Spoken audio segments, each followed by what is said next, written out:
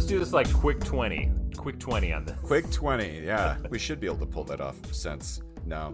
I feel like we're going to have a lot to talk about with this. Who knows? We did a whole watch party on 2001, and our listeners should have took part in that. Therefore, we don't have to do a deep dive into the first movie the way we normally do. You know, I think that's a good intro, so I'm just going to start talking about Thank it. you. Welcome to this new episode. What is this show called? Aaron and Justin have fun with movies. We're saddled with this long title. Maybe we need to change that up for our next season. Aaron and Justin talk sequels in movies podcast. Changing the title, that might be too far. What if we say A and J do the sequel thing? That... And Thang would be spelled Thang. That sounds very 80s. Really? I was so thinking more let's just... 90s. Okay. Aaron and Justin talk sequels with a Z instead of an S at the end. That's it. And we'll for our new video, we'll just be drinking Ecto Cooler the whole time. Like, that'll be our thing. That will be genius. Hey, spoilers. And then we come back a couple episodes later, you're like, so I have psoriasis from Ecto Cooler. Just want to let you know that's what happens. Yes, it was hurting the children of the nation. We're lucky that High C is still in business. There was just a big cover-up. Whew. So we're back. We're back. To talk about the sequel to 2001: A Space Odyssey, which is called, you know what it's called. 2010, the year we make contact. I imagine that you just got done with 2001 and you just were so riveted that you jumped right in here. If you're confused, we're going to do a short recap of what you just watched. Me and Aaron were talking about the ending of 2001 and what it exactly meant. And he had read the book. He had some ideas about what happened to that guy when he went through the monolith. In the meantime, I accidentally found the 2001 A Space Odyssey comic book adaptation written and drawn by Jack Kirby. You have that? I don't have it. Oh, I would love that you had it. But it is available for free on whatever archive that is that has I don't know. It's on the internet for free in some internet library. Give it to me. And I read it. And it's good? PDF format, so it's just a pain in the ass to read. Yeah.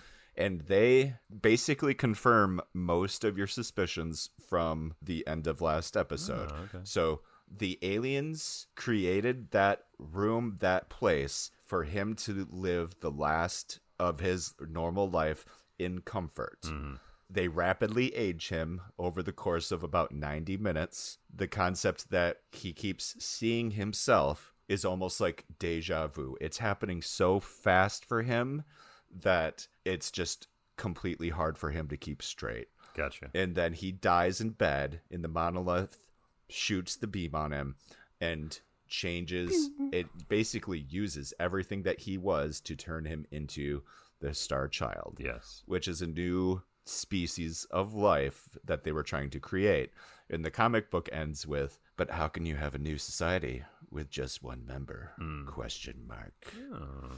I've been trying to find that for quite a long time, and I was thinking maybe they would have it on, because it was a Marvel thing, wasn't it? Right. I looked at all the relevant places and you couldn't buy it. They don't have it on the app, and I don't know why, because it was a big deal that Jack Kirby did it, and I would have loved to read it. So it was pretty. What other little snippet came out of that? There was something else relevant.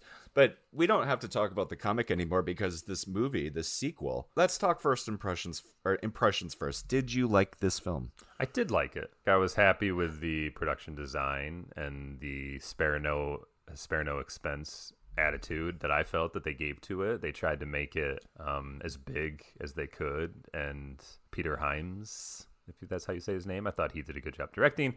I think Roy Scheider is a great lead. He's always great in every movie he's in. And he adds a dimension to the Haywood Floyd character that the original actor, and I don't know his name, never really did, but also never really got the chance to in the original film. Right. And I've never seen Helen Mirren as a young lady, I don't think. So that was also something I liked about the film. I was like, okay, this is all pretty good. I liked it. Yeah, and the reviews are exactly how you think. I'm in the same boat. This was a really good movie. All the reviews kind of said the exact same thing. This is a good movie, if not for the fact that it's a sequel to 2001. Yeah, there you go. One of the best movies ever made. Outside of the fact that it has a huge older brother that it can never live up to, this is awesome. I'm such a fan. So I love that this movie starts with explaining to the audiences what exactly happened in the last movie. They had to. They knew they had to at that point. In order for a sequel to exist, it probably helps that you understand the first movie it's coming from, right? So they were just like, and a lot of people don't, so maybe we should give them a little something. And they hit the pain points. There was a signal from the moon to Jupiter that they sent a ship there. They knew that everybody died and that guy disappeared. And so obviously the big difference between this movie and the first one is that this is a normal narrative structure and not, I'm going to make a silent movie and only have them speak when absolutely necessary. Right. It's edited like a sci-fi thriller. Certainly in the fashion of Alien and Blade Runner, Star Wars even, just movies that like, oh, this is what audience want. We got to kind of keep up the pace. We can't just be artsy and shit like Kubrick was. Like in between 2001 and 2010, we had so many. We have George Lucas. All those movies I just mentioned. Thank you. Yeah. We had Alien. Are you going to mention ones I didn't mention? Runner. Let me hear. What do you got? And so the black hole. The design, you're right. The design movie, aesthetic. I forgot about that one. Is different. So yes, the landscape of movie watching had changed, and we see that. But I love that you're able to explain those differences in that it's a Russian ship. Because they left a lot of they left all the buttons and a lot of the design similar, but it was just darker and grungier like we're used to. It doesn't negate the first movie because we get to revisit the stranded ship that's still circling Jupiter, the Discovery. Maybe the biggest difference in the way Kubrick made his film in 68, 69, and the way Peter Hyams would make 2010, the sequel, is space truckers, as you say. Right? Like that didn't exist. The space truckers were not a 60s thing. The space truckers were a late 70s into early 80s thing. So this movie had to grab on to that. And we're still getting things from, like we still live off that kind of sci-fi. And I'm happy to still live in that world because it feels like the most lived in. Yeah. Well, that's the thing. Like you had to make these things kind of dirty because humans are dirty creatures and we abuse things like technology and things that we live in and ships and our vehicles and shit. So like that's the big thing. Like Dave Bowman and Frank Poole, the two astronauts from 2001, were so goddamn clean and anal that the ship looked pristine. But that world is now gone. In the year 2010, we're just living in space, and we're also living on the Earth, but we're just trying to get by, and we're messing things up, So I think that was a big difference. Even Haywood Floyd seems to have turned into a different person since he got unceremoniously kicked out of NASA or whatever their space program was. Yeah. One thing I want to touch on before we start summarizing this bitch. This movie is absolutely stacked with acting talent. Mm-hmm. Roy Scheider. Roy Scheider. If I'm looking through his filmography right, this was kind of his last big movie. I could see that because I can't think of him in much other than character role, like smaller supporting roles.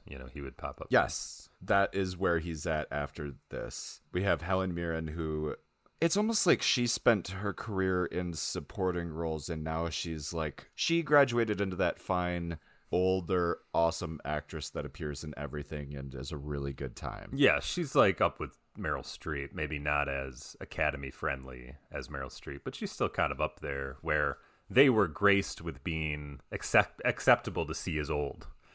Whereas a lot of women in Hollywood are not allowed to be old and to age gracefully unless they just want to play grandma roles and mother roles. And it's getting better. It is. Because you know who I think about? I think about Jennifer Lawrence. And I just think like already she like had her day. I think she's just going to do low-key stuff for like maybe another 10, 20 years, but then she'll pop up again as a Meryl Streep type. I hope so because I love her. Yeah, she's good.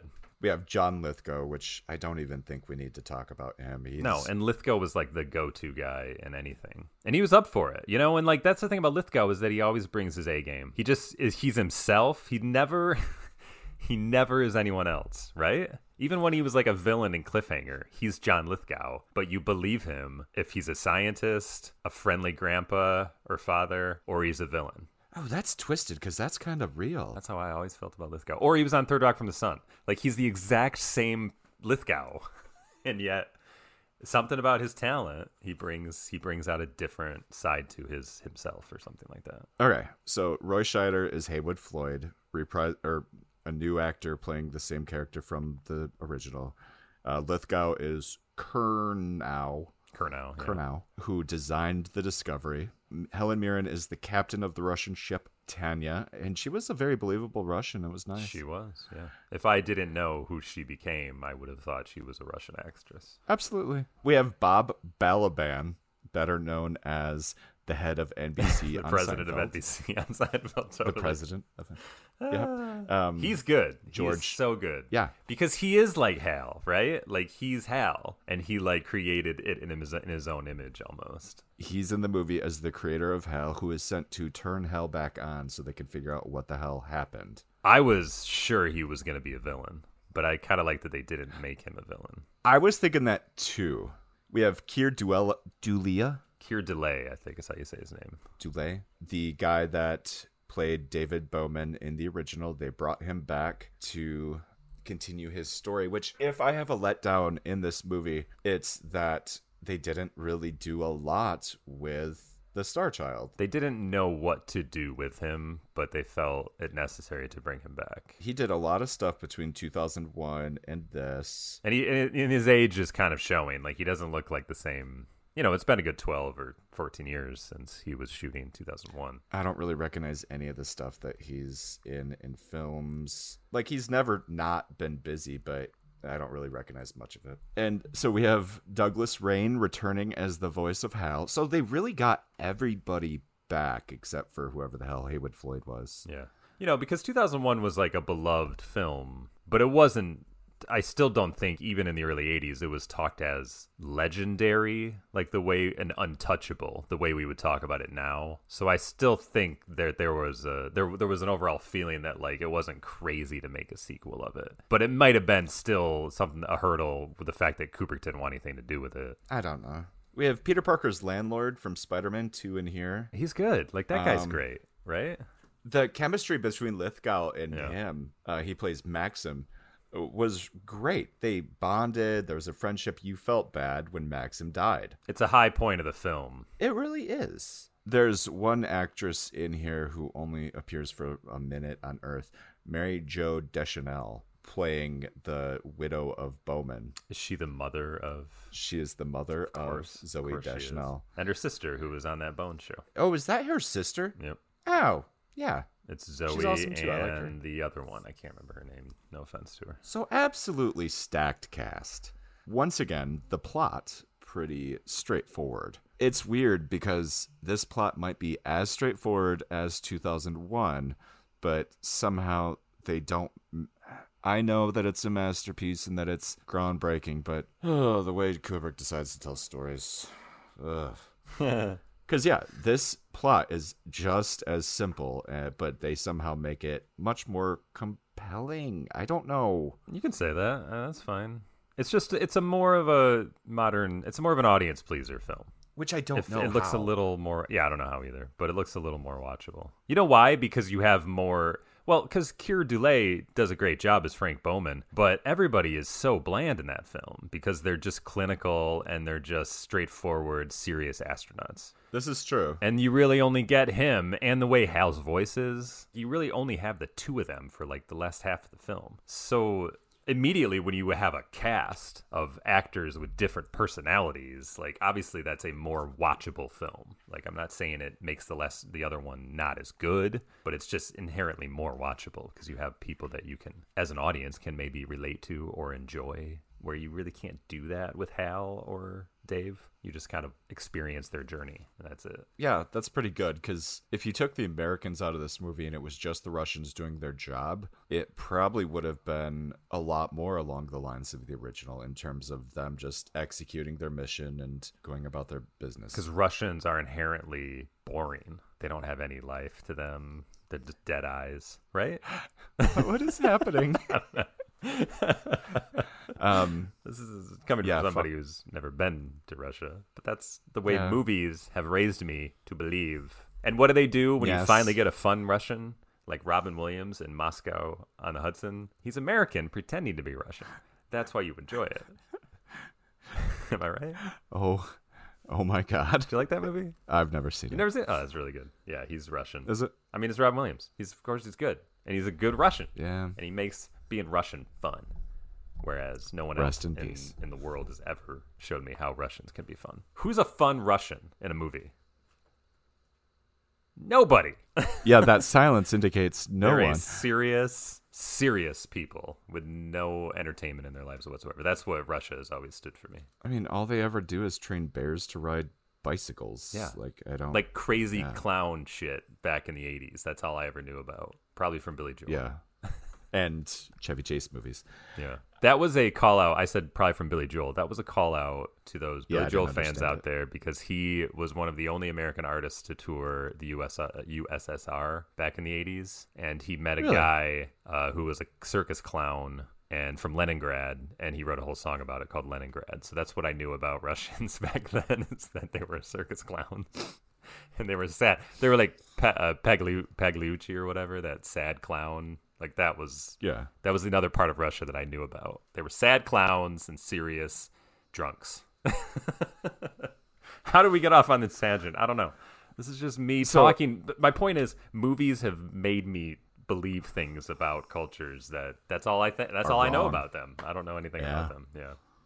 Okay, so Roy Scheider's character, Haywood Floyd, was unceremoniously kicked out of NASA or whatever their space program is because he was the guy that sent the Discovery mission to Jupiter to find out where that signal came from. And everybody died, because Hal went crazy. And they never heard from Dave Bowman again. He just disappeared. So a Russian comes to Roy Scheider, to Haywood Floyd, who's just been working with satellites or ground things or whatever, and says, the Russians are going to check out Discovery. The Americans are going to go check out Discovery. Russians going to get there first because we're just quicker with our building of ships. Do you want to come with us? And he's just like, yeah, okay. So he goes and gets his team together, the guy who created HAL and the guy who built Discovery. They head to Jupiter to find the Discovery to see if they can figure out what happened to Dave Bowman. I just wanted to get us that far because I just wanted to say this and then move on from it. I was talking about the book a lot when we recorded the watch party.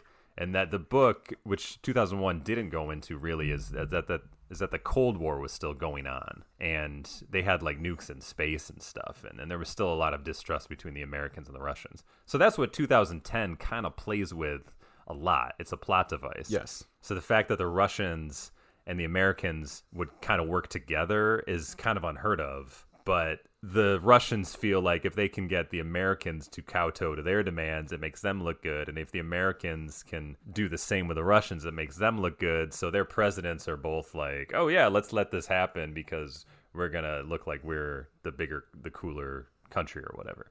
So that's how they get on a Russian ship that heads to Discovery because they're just not ready to go. I don't know why the Americans are so far behind. They don't really explain. But for some reason, the Russians have this thing already built. So that gets them out there. And then it's really just kind of like you said, it's a straightforward film from that point where it's all about, okay, we have to spacewalk to get to Discovery. And that's something with Lithgow becomes friends with the Russian because he hyperventilates. That was stressful. It was. And then they get to Discovery. And then they hook up a little air escalator that they can connect the ships, which was cool. And then they get Discovery working again, and then the guy who built HAL goes over and gets HAL working again. That while this is going on, they're hearing news from home that the Americans and Russians are like, war is escalated, probably a nuclear one or whatever. And so let's talk that through. So they're just trying to figure out what happened. That's the goal of the mission, is we want to know what happened 9 years ago. They have an idea, but they don't know. They think HAL knows. They turn him back on, and then they discover the movie only commits one crime, making HAL an innocent victim and not a menacing computer. Yeah. They explain that HAL was programmed to complete the mission even in the events that the crew was killed or died. If anything bad happened, HAL was ordered to complete the mission. Right. And so when he heard the two astronauts talking about shutting him off that conflicted with the mission, and he had to eliminate them to make sure that he could complete the mission. But they also explain how he was conflicted because he couldn't tell them about the mission as well. Yeah, he was programmed to lie, right? Which is against the code of a computer. And his creator is all pissy about being told to lie. Roy Scheider's mad because he didn't know about it, that the military was, or the White House was involved. And he apparently signed off on it. But this is kind of like details that don't really matter. Yeah, you know, to the movie. Yeah. But you're right in that it's not the satisfying reason that I think the movie public wanted to find out about Hal. It kind of made him just like a little kid. Like, he's sorry. Yes. He didn't mean to accidentally strangle those baby rabbits. He was just curious what would happen. He's just a kid. Yeah, essentially. And so they get another message from Earth that says, okay, we're at war. All Americans have to get off the Russian ships or be arrested. All Russians have to stay off of American ships or be arrested. Like, they're going to listen. So why do they have to listen, though? They didn't have to listen to that. The Americans don't give two shits. No. The Russians give a little bit of a shit, but not They should have just done the what? No, you're breaking. I can't hear you. You're breaking up.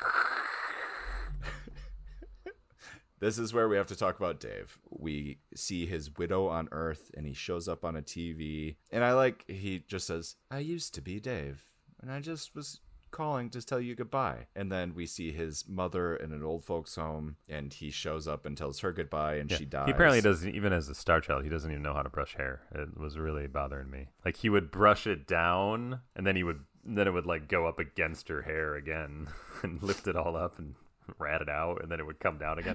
And I'm like, clearly they came up with some sort of in-camera effect to do this, to make it look invisible, like an invisible hand, but it did not look good, and it was bothering me. I'm like, really? With all your godlike powers, you can't even brush your mother's fucking hair. That's the funny thing about this movie, is how they did better special effects in 68 than they did in this movie. 2001 was such a pure technical achievement, it just still couldn't even be matched. Well, what's funny is they were using contemporary kind of special effects, but it's all in the way you use it, I guess. Yes. There was a little too much going on with their composites and green screens. Like, if the brush wasn't going to work for Kubrick, the hair brushing, he wouldn't have put it in.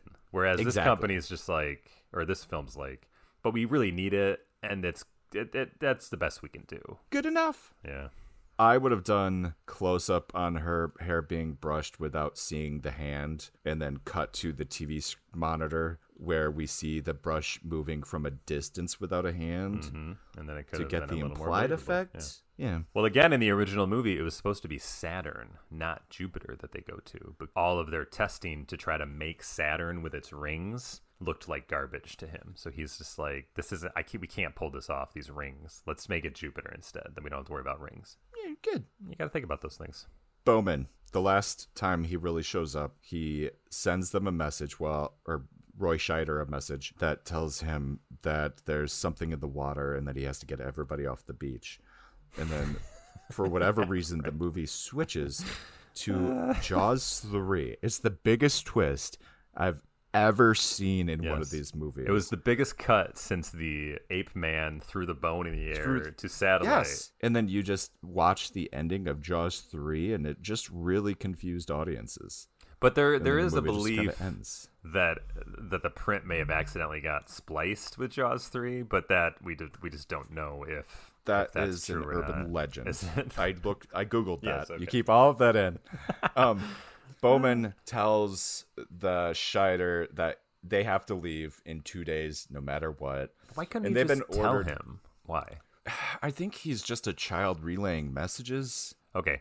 I like this movie, but I think it has, like, now that we've talked about it, it's got 3 little sins. The first is, what did you say the first one was? Oh, is that Hal, they made him just an innocent in the whole thing, which I agree with you. Like, he's a little menacing, and he should have been. It worked, but I didn't like it. Exactly, it worked, but I didn't like it either. The second is that 2001 ends with David Bowman being a godlike creature, and yet this movie doesn't know what to do with him, and they kind of just have him hanging out like some homeless dude, doesn't know where to go, just zipping back to Jupiter and Earth, messing with his ex-wife and his mom. Like, it's pretty lame to use your powers in that way. And then 3, he does the screenwriting crime that I always hate, in that it has to be a riddle, or they can't tell you just what they can just, if they would just say what the fuck's going on, it would make more sense, but they can't do that or the plot won't get moved forward. So that's why they just keep it obscure, and I hate that kind of writing. I love when you bring that up, because a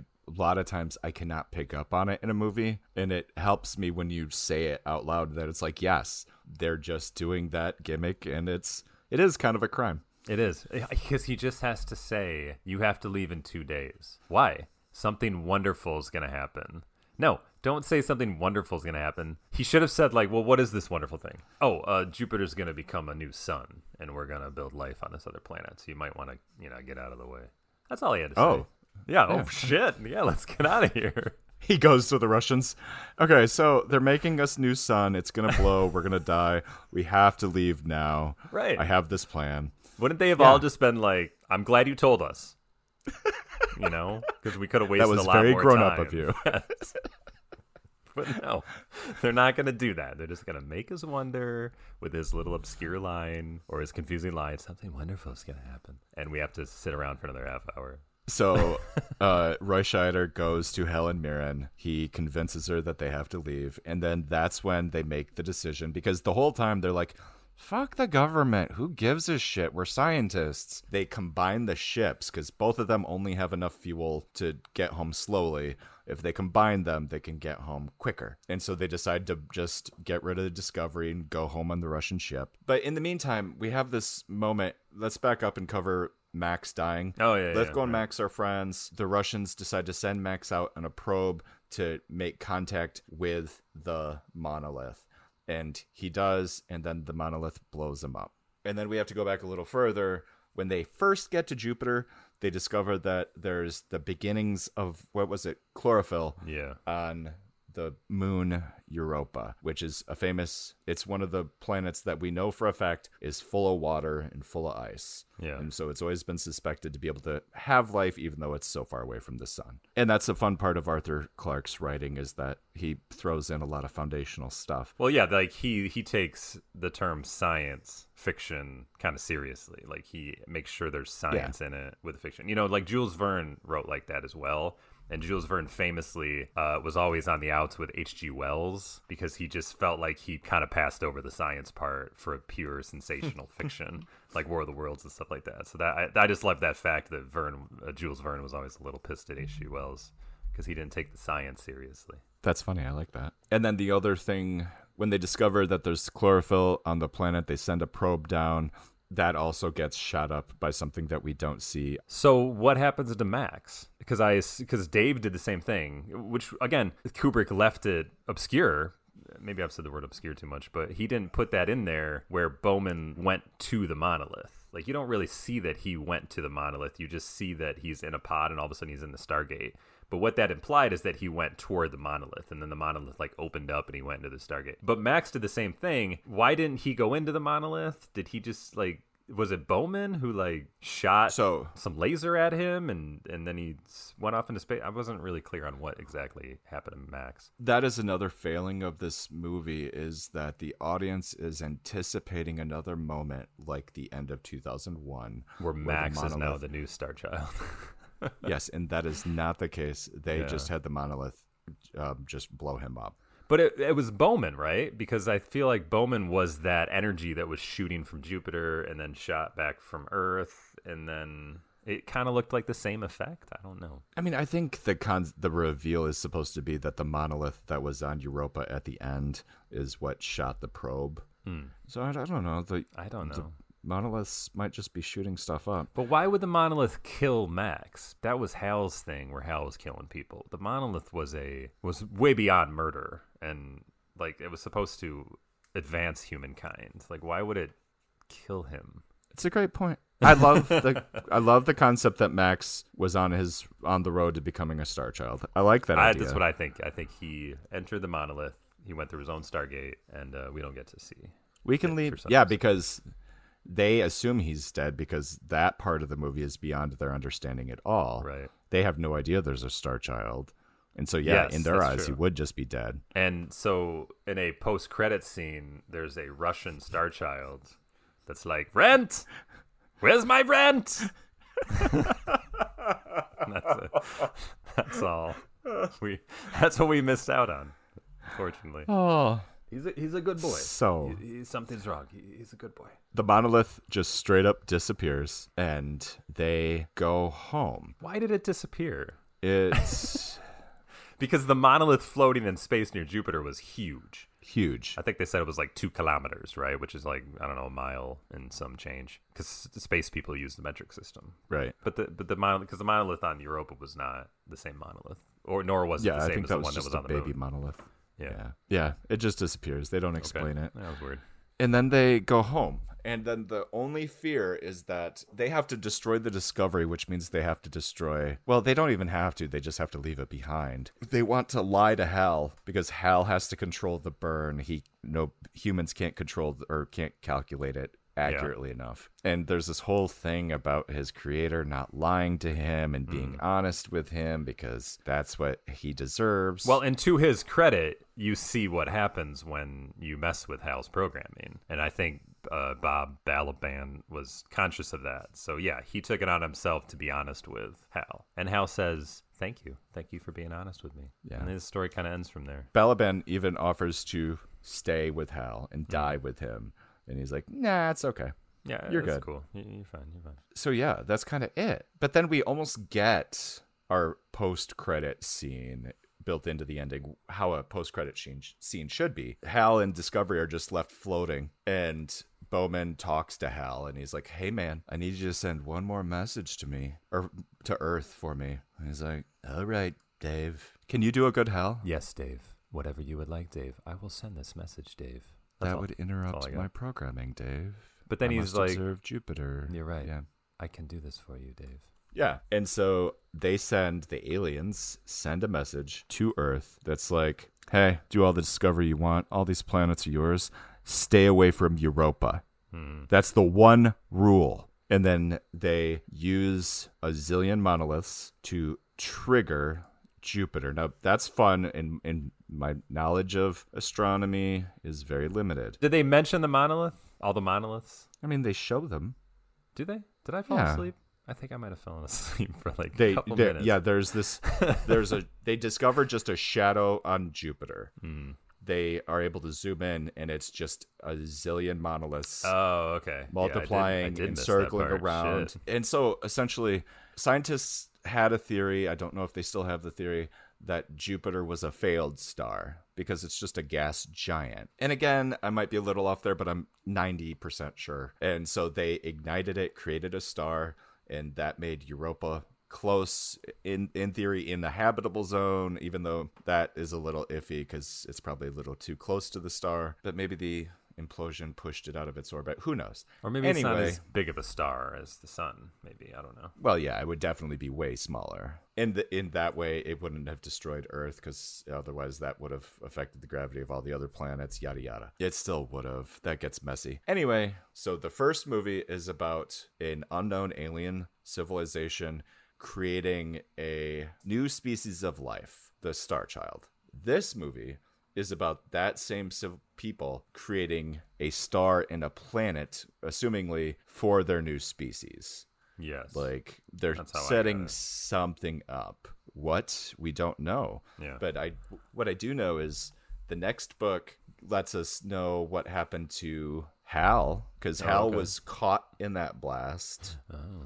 and in theory could have crashed or survived somewhere, and then it told us more about somebody else. I don't remember. The next book is 2061.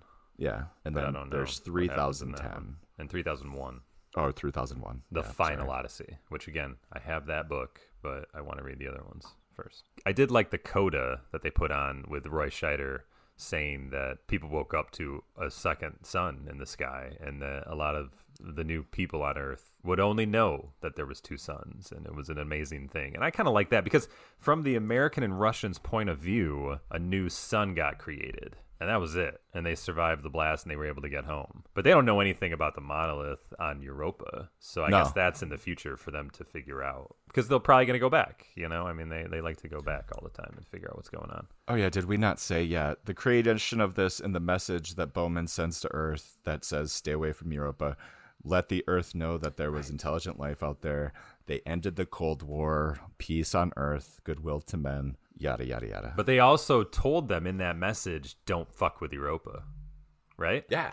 They said, that one's ours, these other worlds are yours, and I think they meant the other moons, because Jupiter has like 30 moons or something, right? Or a lot. Something. Yeah, but don't mess with Europa, so stay away from there. Will we listen? Absolutely not. Probably not. Probably not. We the Chinese never listen. Are the next ones that are just like, we don't care, we're going to go anyways. Yeah, a modest hit. Had a budget of $28 million. It made $40 million in North America. Cool. It went up against frickin' Beverly Hills Cop. So I just don't think anybody realized how big of a fucking movie that was going to be. No, but like, that's two super different movies. Like, couldn't people have enjoyed both? Well, people enjoyed both, but it just probably could have made a little more if that didn't exist. Well, here's what I would do. You and me would go to the movies and we'd be like, let's do double feature today. We'll go see 2010 and then we'll check out Beverly Hills Cop. Because I think you want to end on Beverly Hills Cop, but we could sell both. Yeah, that was a thing. I wish kids still did this, where you went to a movie theater and then you snuck into multiple movies. People didn't know or care. Two things I was happy to learn on this movie was Candice Bergen does the voice of Sal, which is like the Hal... No shit. Offshoot. Yeah. But she was credited under a different name for some reason. And then Tony Banks, the keyboardist from Genesis, had originally made the soundtrack, but they didn't want it. And they got somebody else. But it was nice to know that Tony Banks did all that work. And I would love to hear it. Like, I wonder what it sounded like. Because he's an amazing keyboardist. If you like keyboardists, he's an amazing one. And I saw him in concert with Genesis just a couple months ago. So oh, really? Cool. Yeah.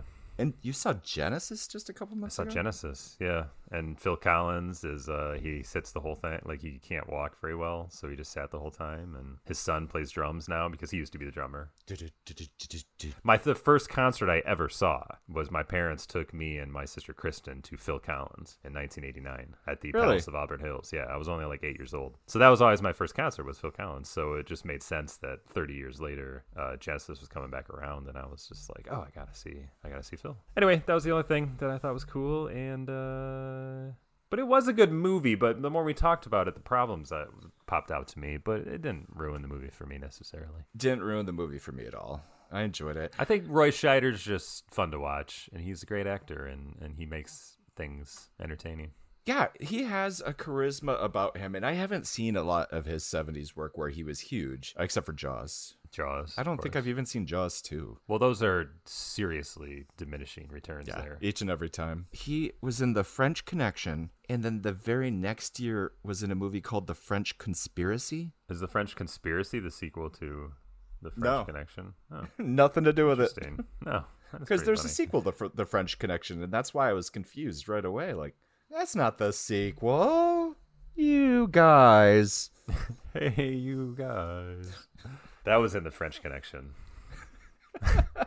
Right? Yeah, it absolutely was. Yeah. Here's the biggest thing that sticks out while we're looking through his filmography. Do you see that he was in Dracula 2 and then Dracula 3? Yes. Now, is that a 2 off the original Bela Lugosi Dracula from the 1930s? This is a sequel to Wes Craven's Dracula. No. The direct-to-video American-Romanian vampire film. It's the sequel to Dracula 2000. No way! Which he is not in. It was. Wow. He was slumming it. Yeah, like, there's a lot of I think he wanted to buy a boat. So he was like, yeah, I'll do Dracula 2. Frank Castle Sr.? And then, sure. And then when Dracula 3 came around, he's like, well, I do need to get a slip for it as well. All right. I'll do that too. Wait, that's weird. Look at this filmography. Colonel, Doctor, President, Professor, Agent, Colonel, Mayor, Governor, Cardinal, Judge. Yeah. He's always a person of authority. Yeah. That's what he plays. That's crazy. And I mean, I obviously remember him from Sequest. Oh yeah, Sequest, right. I never watched it, but I certainly saw the ads for it in all of my comic books. And I feel like anytime he was on Family Guy, he was like, "Hi, this is Roy Scheider." I watched like the first couple seasons of Family Guy, but that fell off. I'm like that, but with The Simpsons. I watched like to season 12 of The Simpsons, and then I don't recall much after that. But the show really wasn't that great past maybe the 10th. You know the thing about the Simpsons, because my kids watch The Simpsons all the time. They love it. It was around season 9. I think it was season 9 or 10. The show was so good because it was funny and it had heart, right? Like Homer would be a total fuck up, but it always like ended with him like doing it for the good of the family, or like you learn some sort of message from it, you know. But it was always inherently funny. But like around season 9, he was just an asshole. Like he just did things to be a dick, and it ended with no heart. And that's really when the show went off the rails for me. And I'm sure over the course of 33 seasons or whatever, there's maybe a season here and there where they've grabbed hold of that magic from the first ones, but I don't know what season that is, and it's difficult to get through it in order to find it. But I'm sure there's like good episodes out there. There's got to be good episodes. Oh, there's got to be 30 years. Yeah, but you got to wade through the shit in order to find it. Well, anyway, I think that's about it. Roland Emmerich, you need to watch Moonfall. God. I did watch Moonfall. I just finished it yesterday. What a ton of garbage.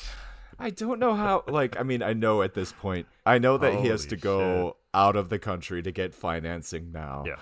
But just a bad movie. It was bad in every way. It didn't start out horrible. It started out like your average disaster movie.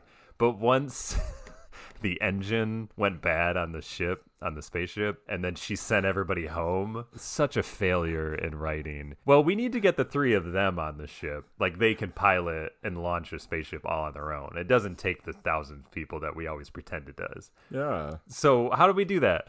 I guess she just sends them all home and says it's broken, and then they'll just get on it. Oh, wait, it's not broken. We can make it work. So now there's just 3 of us launching a space shuttle. 3 people. That's when it went down the toilet, and it just got worse from there. And it just was like, in this whole B story with the kids trying to like get to safety, even though the whole planet's doomed anyways. It just was like, what a waste of our time. But I don't even know if it was better going back to the astronauts. And the moon being a megastructure, I think they grabbed this idea that like that was really popular and everybody's interested in that theory, but nobody cares. No, that's the worst part, is like, it's a bad premise. Yeah, it's like one of those fringe things that nobody really knows about until you watch a movie like this. Oh, people believe that? Oh, okay. Ugh. It may be more related to 2010 than we realize. No. Just with this talk about how there's an advanced civilization somewhere else that actually are our ancestors, and they helped move human beings along. That makes me want to rewatch Prometheus. Oh, yeah, and Prometheus. Everybody's grabbing from that well, that there's some alien species that helped humans become humans. I mean, the pyramids are really fucking big. Really big. I mean, I guess 2001 was one of the first, right? Was there a movie before that posited that idea in our brains? No way. Aliens helped humans begin. We didn't get serious science fiction until the 50s, did we? Like, before that, it was probably maybe the 40s, but it would have been books. You know, it would have been the authors. Well, yeah, we definitely had books. But before they started actually making those into films, yeah, it might be 2001. That might have been literally the first movie that kind of threw that idea out there for the general cinema audience. I love 50s science fiction B movies, like the one they remade with Keanu Reeves. Yeah, I know what you're talking about. I don't remember what it's called. But I love that movie. The original is of the world. Fantastic. I mean, anything they did in the Twilight Zone too, you know, like all that stuff is really fun, and they would really tackle those things. And that was 59 when that started, you know. Pre-50s, I don't think so much, but yeah, definitely not in movies. Yeah, it all makes sense. One follows the other, and I got nothing else. Yeah, you know what? This time around, just listen to more episodes. You don't need to do anything else. Just listen to us. And you don't even really need to pay attention to them. Like, if you're working and you just need a little background noise or whatever, just throw it on. Doesn't hurt anything. We are great background noise. Yeah. Every once in a while, you hear a little interesting tidbit. Until next episode, I'm Justin. I remain Aaron. And we will talk to you later. Bye-bye. Bye.